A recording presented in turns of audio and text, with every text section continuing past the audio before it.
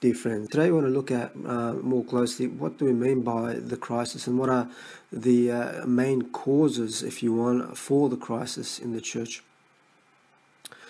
While I'll take somewhat of a different approach in that regard to what you might be used to, it's only as a means of broadening your outlook on the present crisis.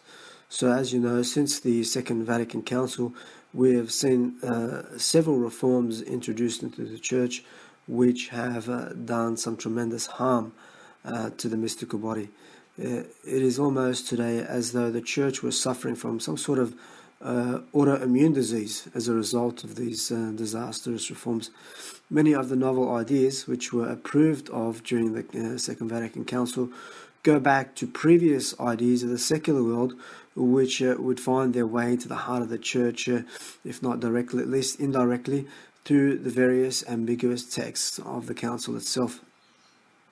Here I'm referring to primarily ideas which were promoted during the Masonic French Revolution, such as equality, liberty, and fraternity, which are secular humanist ideas and have always been promoted by the enemies of the church. At the Second Vatican Council, there would be an embrace of these ideas in the text of religious liberty that gave the impression that all religions have equal rights of expression, in the text of collegiality that tries to reduce the church to a democratic organization and places the Pope somewhat on equal footing with the bishops, and the text on ecumenism that sought to imply that all religions are equally valid in their expression of the divine. The council then sought to, we can say, baptize and embrace such revolutionary concepts, which after the council would work to undermine the very heart and the mission of the church herself. And we today are now living to see the disastrous consequence of these ideas as they've played out. Archbishop Lefebvre at the time and a number of other well-informed bishops opposed these ideas because they could see that if they were taken to their logical progression, they would do immense harm to the church. And that's what we've seen today. Keeping in mind that all revolutions always require a removal of the old order in order to make way for the new. And that's what we saw, a removal of the past traditions, the customs, and the ideology of the church in order to make way for a new revolutionary ideology. The problem with this new order is that it attacks the faith and the customs of the church, and it introduces ideas and a spirit that goes against the ancient faith. Vatican II, we can say, gave a rubber stamp to the revolutionary ideas that were long held by the enemies of the church in previous centuries. Some of these ideas, we can say, if we want to give a clear expression to them in practice, are these. Firstly, we see the public promotion of modernist and false philosophies, which are both anti-scholastic and really anti-intellectual, being taught in Catholic universities and seminaries. We see secular humanists and secular humanism being promoted in place of the supernatural solution that our Lord and the Church had previously given us. We see the promotion of naturalism, that is, the exaltation of man and human values, which work only to undermine the supernatural value of redemption and the grace given to us by our Lord. And remember, the key doctrine of the Freemasons is precisely the promotion of naturalism, and that's what we see being promoted by the church today. This humanistic, naturalistic outlook to the world and to the problems of the world. And we see then also the promotion of the evolutionary modernist ideas being promoted in order to reject the Catholic notion of tradition, of revelation, of the magisterium of 20 centuries. No longer in their mind is there any unchanging truth, nor any dogma that is to be held as for all time. Everything for the modernists is subject to change according to the time and the feeling of the people. And that's what we are seeing promoted today. We see the practical promotion and exaltation of socialist and communist ideas under the guise of liberation theology, thus misleading the poor with a utopia rather than a real solution to their economic and political problems, which the church in the past has given some great expression and clear ideas in regards to. Instead, we see being put forth the exaltation of socialist and communist ideas, which have really undermined the social and economic fabric of various nations. These ideas have begun to permeate within the church, so much so that even Bishop Athanasius Schneider not so long ago said, if the church no more or sufficiently enough influences the world and its realities with supernatural gifts, grace, light of divine truth, and instead deals predominantly with affairs of natural and temporal realities, that is the social justice and ecology and so on, then the church closes herself in the temporal and deprives the world of eternal, of heaven. And he goes on to add, the fact that the predominant activity of many of the official structures of the Catholic Church today, associations, commissions, and so on, is isolated from the supernatural, from heaven, and is immersed in the temporal and in the horizontal, represents the core problem of the current crisis in the Church. And this is, again, Cardinal Athanasius Schneider confirming the points that I previously made. And this has resulted in the disastrous effects which we are seeing within the world today. The Archbishop Lefebvre, on the outset of these disastrous reforms, wrote to Paul VI saying, "Let your holiness abandon that ill-omened undertaking of compromise with the ideas of modern man, an undertaking which originates in the secret understanding between high dignitaries in the Church and those of Masonic lodges since before the Council." There has always been a battle between the Church and her enemies. Now the Church has embraced the ideology of the enemies of the Church. God, in His goodness, raised up Archbishop Lefebvre, so to speak out against these secular humanist ideas. He was not afraid to combat these errors because he was armed with the wisdom of the popes and the theologians who had addressed these issues long ago. The Archbishop, in his great work, I would say perhaps the best work he ever composed, only second to They Have Uncrowned Him, his work against the heresies. Here, the Archbishop simply pulls out the great wisdom of the popes and the theologians of the past, and clearly shows these false ideas for what they are, and that they have been refuted and condemned in clear terms long ago by the ancient wisdom of the popes. This filled him with confidence, for it is this that was the foundation of his rejection of the present ideas, not himself or his own opinion, but on the sure and guiding light of the magisterium of all ages.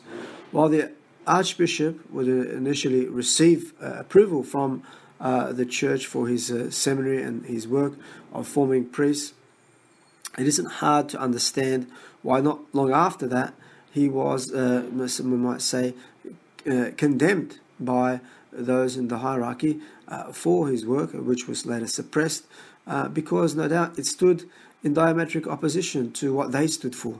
And so he was not going to, for long, go unnoticed. But nevertheless, the Archbishop was not deterred by the unjust suppression, but would continue his work with confidence. And as he says in his declaration of 1974, "We pursue our work of the formation of priests under the star of the aged-old magisterium, in conviction that we can thus do no greater service to the Holy Catholic Church, to the Sovereign Pontiff, and to future generations." In other words, I do my work with the Church, for the Church, and in submission to what the Church has always stood for. And it is out of love for the Church, out of love for the Sovereign Pontiff, and out of love for the zeal for the salvation of souls and those who would benefit from our work to come. Writing in those early times in the crisis, Monsignor Ralph Gamba, in his work titled Athanasius and the Church of Our Time, points out that what happened over 1600 years ago, and talking about during the Arian crisis, is repeating itself today, he says, but with 2 or 3 differences. Alexandria, where the Arian crisis broke out, is the whole universal church, the stability of which is being shaken, and what is undertaken at the time by means of physical force and cruelty is now being transferred to a different level. Exile is replaced by banishment into silence, of being ignored, killed by assassination of character. And that's what we are seeing today within the church. Those who are, we could say, stating the obvious, those who are telling the emperor he's got no clothes on, well, they're being cast out. And here when we speak about telling the emperor he has no clothes on, we're referring to the pointing out to the hierarchy that there is a clear absence of faith amongst their teachings and their actions. Commenting on this episode in church history during the 4th century, during the Arian crisis, Father William Jungens points out that at one point in the church's history, only a few years before Gregory Nazianzen presented his preaching, perhaps the number of Catholic bishops in possession of sees, as opposed to Arian bishops in possession of their sees or the diocese, was no greater than something between 1 and 3% of the total. Had doctrine been determined by popularity, today we would all be deniers of Christ and their opponents of the Spirit. In the time of Emperor Valens, during the 4th century, Saint Basil was virtually the only solid Catholic bishop in all of the East who succeeded in retaining charge of his see. If it had no other importance for modern man, knowledge of a history of the Arianism should demonstrate at least the Catholic Church takes no account of popularity and numbers in shaping and maintaining doctrine. Else, we should long since have had to abandon St. Basil and St. Hilary and St. Athanasius and so on, and call ourselves after Arians. In other words, the church doctrine isn't determined by number or popularity. It's determined by those who cling to the ancient faith, and we already saw that. Michael Davies, commenting on this point during the Arian crisis, says that during a time of apostasy, those who remain true to the faith may have to worship outside the official churches in order not to compromise that faith. They may have to look for truly Catholic teaching not from the bishops of their country, not even from the Roman pontiff, but to one heroic confessor who other bishops and even the Roman pontiff may have repudiated or excommunicated. Such is the situation today.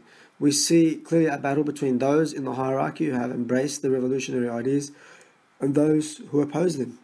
I want to quote a point that Cardinal Newman makes about this episode during the 4th century, which is quite, I think, relevant to us today to understand how we are to see or look upon, in my personal opinion, the present hierarchy of the church today.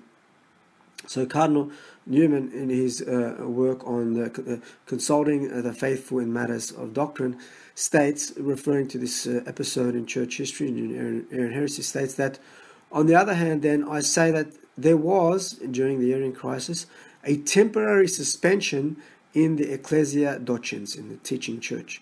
The body of bishops failed in their confession of the faith. They spoke variously, one against another. There was nothing, after Nicaea, of firm, unvarying, consistent testimony for nearly 60 years.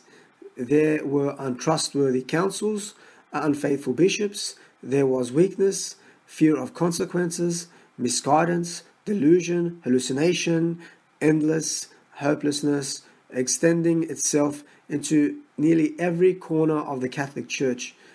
The comparatively few who remained faithful were discredited and driven into exile. The rest were either deceivers or deceived.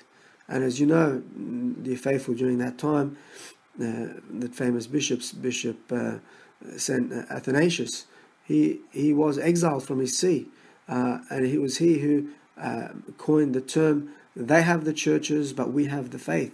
And today we can say with Cardinal Newman, perhaps, that namely that there is in practice a suspension of the actual bindingness of the teaching authority of the hierarchy due to the erroneous and contradictory message that is being put forth by them, and has consistently been put forth by them since the Second Vatican Council. And so until the magisterium once more resonates with one voice, with one chorus, with the voice of the past, in clarity of her doctrine and her doctrinal expression, until then, we maintain our reservation of anything that comes forth from a hierarchy that is today. We have a hierarchy today that is deeply filled with the spirit of secular humanism and imbued profoundly with the poison of the heresy of modernism. Archbishop Lefebvre, in his reaction to the hierarchy, always maintained an unwavering faith in the traditional doctrine, but nevertheless always had a respectful attitude to those who occupied the seats of authority in the church. And in this, he is certainly a great model for us.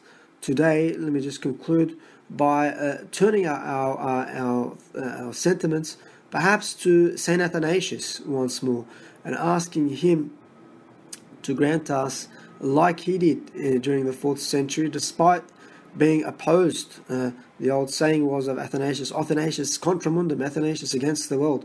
Despite the vast opposition, he was generous in his zeal and enduring in his patience, and faithful in seeking to trust in God during that storm. So let us turn to St. Athanasius to grant us, like him, a generous zeal, a lively faith, and patience in the storm, so that we may faithfully one day come to the harbour of salvation. Amen.